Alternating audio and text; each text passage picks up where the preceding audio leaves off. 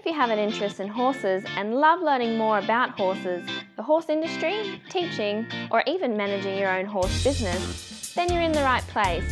We would love you to join us on our mission, which is to improve the lives of horses around the world through the education of riders, handlers, and trainers. So get comfortable, listen in, and enjoy. Today's chat's been brought to you by International Horse College. We have a mission to improve the welfare of horses throughout the world through the safe education of riders, handlers and trainers, and that's what these chats are all about. Registered Training Organisation 31352. Today's guest is Fran Griffin. Fran started off eventing and also did some dressage and show jumping. She's also worked in the thoroughbred industry and done some natural horsemanship. Fran's still judging dressage, but she's working on more of a holistic approach to her horses, riding and training. How are you, Fran? I'm good, thank you, Glenys. It's great to be here. Good to have you here too, Fran. Fran, we normally start off with a favourite quote. Have you got one for us? Yeah, I've actually got two, so I'll start with the first one. And the first one is from the Dalai Lama, and his little quote is, "The purpose of our lives is to be happy." And I really love that because in the horse world, it can get a little bit serious and a little bit tough sometimes, and particularly if we're looking at competition or training, we can forget to be happy. And I just love that little quote about being happy and keeping happiness as our number one priority, not only for ourselves, but also for those horses that we're working with. When you first came across that quote, was that a pivotal moment for you, or was it just already a good quote because it expressed the way that you already felt? I think when I came across it, it probably was at a time when I realised to bring more happiness into the horses. I've been with horses all my life, and I'm in my mid-50s now, and I did start in the thoroughbred industry and then as an eventer, and then I went on to be an EA coach.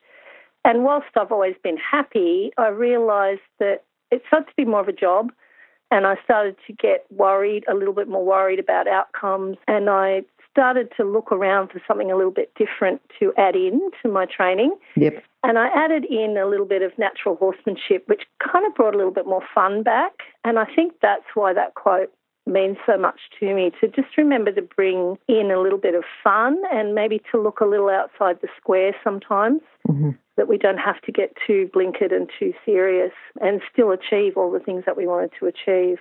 Yep. What was your second quote, Fran? So the second quote is one from Albert Einstein, and it says, "The definition of insanity is doing the same thing over and over and expecting a different result." And that means two things to me. I'm not sure I like the word insanity so much. I might swap that out for something like the definition of confusion. It means two things for me when we're talking about horses and people. Sometimes I feel like people can get stuck in a pattern that they can't get out of, and they're expecting that that same pattern will produce a different result where it just doesn't, because they're stuck in their patterns. And the same for horses, where we keep saying the same thing over and over to the horse and he's just not understanding it, or he's just not capable of working through something, and we just keep hammering the same question and expecting something to change when really we needed to change the question. So I really like that quote for, two sides of the coin. Do you use that then to explain to your students? Yes, all the time. I work a lot on the relationship between horses and riders now, and we've got a strong focus on building the communication and the confidence between the pair. So I'm always talking about people checking their own patterns and what's brought them to where they are to date, and then also really looking at what the horse needs, and does he need a little change of pattern or a change of thought as well. All right, and just moving on now about starting with horses. Have you got memories of when you first started? Yes, I was a mad keen horse girl, like a lot of us are, when I was young, and we lived in the city, so I didn't have access to horses. And I started to pester the parents about horses, and I finally found a friend who had a horse that lived at a farm, and we used to go out in school holidays and play with her horse and double dink on the horse and have lots of fun. But we were both city kids, so we came back to the city and we didn't have any way of having a horse. And then finally, when I was about 16, I got a job down at the racetrack as a part-time strapper while I was still at school and doing my studies. So I started to have more contact with horses then and learnt a lot more, and then that's when I got my first horse. So I had a little bit of pocket money that I could pay for the horse. I finally talked my parents into allowing me to get a horse, and we just put it on agistment. So that's where it all started. Mm-hmm. And I'm from the Hunter Valley, so I was lucky enough once I got started into Pony Club and got interested in horses, I met up with the Ryans. They were at Lochinvar at that time. And Matthew Ryan is about my age, so I was hanging out with that crew, and that's what took me down the path of eventing. Mm-hmm, mm-hmm. All right, that would have been, I think Heath Ryan has been about our longest interview. I can't remember the exact episode number, but I'm sure if people go to horsechats.com and search for Heath or search for Ryan, they'll find Heath's interview, which I thought was very informative, very, very informative for the time that he was on the call. I sort of just wanted to keep him there for longer. Yeah. Yeah. Now, I'm thinking about, having a career with horses, but working in the racing industry, you already started off with your career in the horses. What made you decide to stay in the industry? What was your path there? I think that there's always that drive to have horses as part of my life. That started quite early. And I think probably getting into the racing industry early, I understood that there was possibilities where we could work with horses and also play with horses and have horses as recreation. I wasn't sure that the racing industry was going to be my path. It was an introduction, but it certainly wasn't ticking all the boxes for me. And then when I started to have my own horse and compete a little bit, it was the Lochinvar Equestrian Centre that probably set that spark in motion, where I realised that people were working towards their dreams and working towards building lifetime work in horses at that centre. We had a really vibrant time where Matthew was starting to be selected for big events and then went on to be an Olympian as well. So I think that was probably the seed that kept me going, and I realised that I could do that through coaching. So very early on I studied hard and became an EA coach way back in when it first started in 1986. Yep, no, that's good. That's good. Now, if someone's going to start in a career with horses now, tell me about the core skills or character traits that they need, what you'd recommend. I still think that the horse industry is tough, so they certainly need resilience, and I think they'll need to have a real passion for it, because just hard work and making money will never be enough, because it's quite volatile. It's a volatile business. Now, I'm not saying that it's not lucrative and people can make good money and people can have a great career, but it does take a fair bit of resilience, I believe, to do that. And I think constantly working on yourself as well, so that you've got enough personal development to ride the highs and lows of a quite a changeable industry. It's quite changeable, and I think just following your passion and working on yourself, keeping an eye on what really floats your boat rather than trying to just make money out of something. And there's a quote somewhere, and I don't know exactly what it is, but it's something like, if you do what you love, you're never going to work a day in your life. And I think for us horse people who have been in the industry forever, that's really true, and that's what keeps us going, and that's what keeps us able to keep going, is the passion. Yes, yeah, and I do like that quote. If you do what you love, you're never going to work a day in your life. What's the best thing about working in the horse industry? You might have already said it. Yeah, I think being able to marry passion with lifestyle and being able to make it your job if it is a job. I really feel it's never been a job. I think the other thing for me is independence. Often in the horse industry and as a coach, you really do run your own race, and you choose your own path in coaching, and you choose how you're going to run your business, and you really choose which students you're going to aim towards. So there's a lot of independence and there's a lot of entrepreneurship, really, which I like. I don't mind a little bit of instability and a little bit of excitement.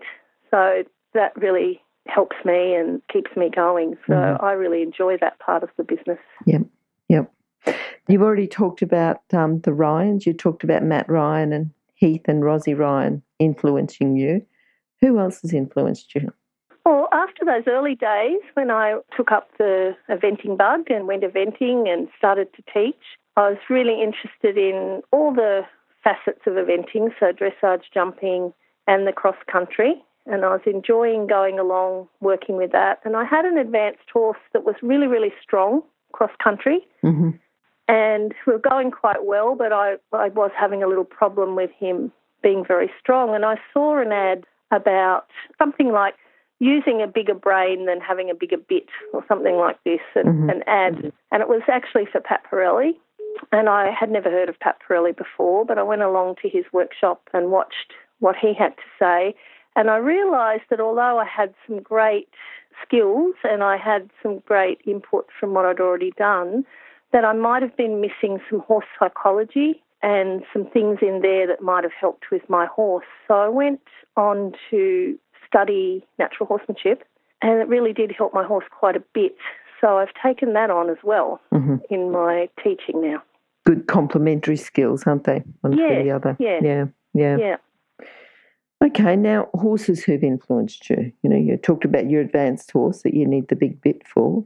Yes, and he has been the most influential horse because at that point when I'd gone to advanced, and he was the only horse I ever took to advanced, I had everything there, but I was having a little bit of trouble with the cross-country phase and him being very strong. And so we did go through some natural horsemanship, and that really changed us around. And then he went on to where I could actually ride him completely bridleless, which blew me away. So to be able to he was an ex-race horse who went through his early eventing up to advance, then did a bit of natural horsemanship, and then toward the end of his life being ridden around even on trails without headgear on was quite amazing. So it really taught me that there's everything within each horse, that in any moment they can be a little bit worried or a little bit soft, or they've got everything in them. They can be emotional or they can be calm. There's everything there. So this little horse really showed me he had great talent. He was really great, but he could also be calm given the right cues and given the right training. And he also, we kept him till he was 29, lost him when he was 29. But in his later years, he went on to be the horse for my daughter to ride. So he went from being quite a strong, almost a little bit difficult advanced eventer to the kids' pony at the end. What was his name? His name was Star Peru, was his jumping name, but we just called him Al. And he's just gorgeous horse, and he really showed me how amazing they are. Yep. So with him, when was your proudest moment? I think probably in competing, just getting around a big 3-day event at that level. I was just proud to do that on him and reach that level, because for me that was the pinnacle of what I did eventing. So that made me proud. But I think even more so, just proud that I had that time with that horse and had a long relationship with him and how we went through everything together. And also proud of the horse himself for coming through a lot of different emotional levels and being our family horse really for all those years. Yep. So to get him, you said about the challenge that you had with him, you know, with the bit, that you didn't want to just keep putting him in a bigger bit because he was getting strong. Is that your major challenge, do you think, or has there been anything else? I think riding, that was probably one of the bigger challenges in my competing. But I think the bigger challenge, if I'm thinking about a lifetime with horses, is really the mental game. Staying positive and having self-belief through all the ups and downs, and staying positive in the coaching career, and staying positive when you're taking a little bit of a different track and it may be a little bit out of the box and maybe you're getting a little bit of peer pressure there. So I think for me, one of the challenges is working on the mental game and working on myself. Yep. And not that that's a difficult or a bad challenge, but I think it's something I work on or have worked on and still am and will be for a lifetime. I think Yes. keeping that mental game going and keeping that positivity and looking ahead and looking for what we want, not what we don't want. Mm-hmm. I think that is a challenge, but it's a great challenge. What would you say to someone who's making some difficult choices at the moment and wants to do things, as you say, a little bit out of the box? What would you say to them? You know, they might be training and coaching or doing well in a fairly straightforward aspect with horses, and it might be a different type career or something a bit different. What would you say to them, you know, where there is that peer pressure and pressure from other people to not make the decision to do it different, you know, to just take the path that everyone else has taken? What would you say to them? Yeah, I've been in that position a few times. When I left school, I trained as a radiographer, so I had a profession and I was teaching part-time. And as I went through in that profession, I was doing less and less radiography and more horse work, but there was a strong pressure for me not to leave the radiography because I'd studied hard, had a profession, made good money in that, but my passion was deeply into the horse work, and to really take it that next step I had to make a change. And I held off longer than I probably could have. So my advice would be follow your gut, follow your dreams, focus on what you want, work hard, and you can do that. You can definitely do that. And I did make that break. I made that break 15 years ago now, but I could have done it a little earlier had I been a little braver, if that's the word, or had I had a little more self-belief. So I think if I'm giving advice, it is to really know what you want, really know your passion, know it well, and really keep looking towards what you want. Mm-hmm. So not making any decision based on what you should, or a decision based out of fear, but a decision based on a knowing, a real knowing that this is where I want to go and I feel good about this and this is the right decision. Because you will get pressure. You get pressure from everywhere. Oh, for sure. Yeah.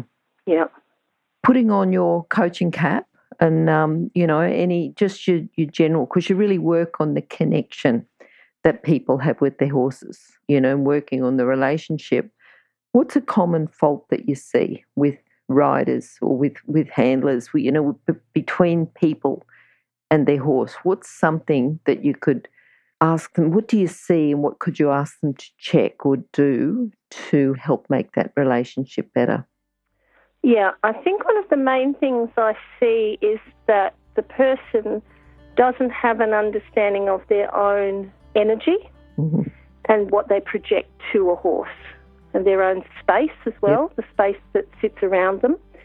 So on the ground, that's what I see quite a bit, that they need to understand a little bit about that physical space that's just around them, how they can make that space calm but strong so that there's a little connection between the horse but there's a leadership quality to it, and then taking that onto the horse's back. So taking that same feel of the energy being strong but calm and very focused and calm, a bit like a meditative state, so that the horse can connect to that. And then that makes the communication flow from there. Mm-hmm. And when there's a disconnect in the energies, when the person isn't feeling, it's not even just about confidence. Sometimes it's if they're feeling a little bit frustrated or angry or something's not connecting there, it's quite difficult then to communicate with the horse as well as you could. Yep. So that's where I see it. On the ground particularly, horses pushing people around a little bit, so they're pushing into that personal space and moving people around, or horses running away from their space. If they're a little bit bothered, they don't connect and they move away from the space. Okay. So working on the ground first, is that always recommended, or what do you find is easier? I always start on the ground and take that through, first of all, just working on matching energies and feeling the energy ourselves, and then taking that into in-hand exercises for the horses. So anything that we do on the back, doing that on the ground as well, having the horses softer and rounder and transitions and shoulder in and quarters in and all that sort of thing. I always do all that in hand as well as ridden. And I think that gives the person a little bit more time to adjust their own energy and their own positioning as well before they actually get onto the horse. Okay. So, yes, I always do groundwork first. To get that groundwork established and the energy established first. Yep. Yeah. Okay. Fran, have you got a book that you could recommend for our listeners, something that's going to complement their training? Well, I've got my own book. Yep. Tell us about that. So a few years ago, actually, I met a lady who you've already talked to, Tanya Mitten. Yes. So I met Tanya probably about 6 or 7 years ago, and she helped me a little bit more with my self-belief about my coaching career. And I was talking to her and saying that I had a few things to say, but, I wasn't very good at writing, and I wouldn't mind doing a book, but I didn't think I could do it, and all these things. And Tanya really encouraged me to get some things out and put them on paper. So I did that and wrote a little book, and it's just called Communication and Confidence with Horses. And in that, I talk about the energy idea. I talk about how to harness your own fears and work through fear. I feel that's a big part with recreational horse riders, that they struggle a little bit with fear and confidence. So there's sections on that as well. And just a general overview of some groundwork and how you might get started in that idea of marrying groundwork and riding together. A little bit of natural horsemanship thrown in there. All right, we'll get a link to that before we finish as well. And just for those people that might want to go back and have a listen to Tanya, Tanya's actually spelled Tanja and then Mitten, Mitten. I don't know the episode, but if you go through and just do a search on horsechats.com for that. Yep. And that would be another book I would recommend. Tanya has just brought out a second book, and it's called It Takes Two to Tango. Yes. And in Tanya's second book, her first book is a bit more of a story about her life and how she got going in horses, but her second book is much more a how-to, and I've been lucky enough to see a preview of that. It's just come out this week, and I've been lucky enough to be around while she's been writing it, and I've seen her preview of it, and it's fantastic. It's a great book, so I'll be looking out for that one as well. And remember, you can find all the books recommended by our guests at horsechats.com/books. You can have a look at the guest page for the individual book they recommended, or just look at the recommended books by order of popularity at horsechats.com/books. What are you looking forward to now, Fran? I've branched a little bit into equine-assisted learning as well now, as well as my general horsemanship coaching. And I've just been working a little bit with a couple of social workers in our area, and we've been working with at-risk teenagers and helping them with their personal development using our herd of horses. And that's been really rewarding, and I'm looking forward to doing a little bit more of that in amongst my horsemanship training as well.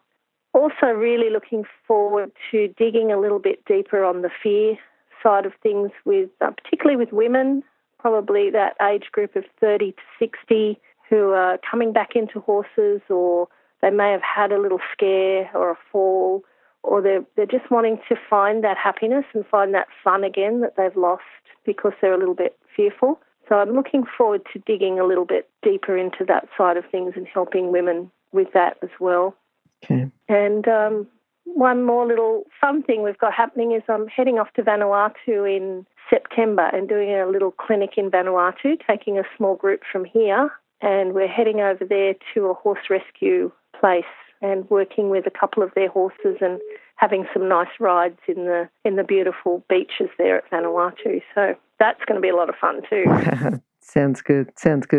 The other thing, we might get you to come back when you come back from Vanuatu, Fran, if you can talk to us a bit more just about what you've done over there and what you've learned. It'd be really good. Yeah, that would be great. Okay. Now, Fran, before we go, in just a few sentences, can you sum up your philosophy with horses into a message for our listeners? Yes, I think my philosophy is that horses are really beautiful, sentient beings, and they've got a lot to offer us. It's far more than competition and what we can do with them. I think they can offer us so much more about finding our own self and finding more awareness and finding our authenticity and the truth, and they offer something to connect to.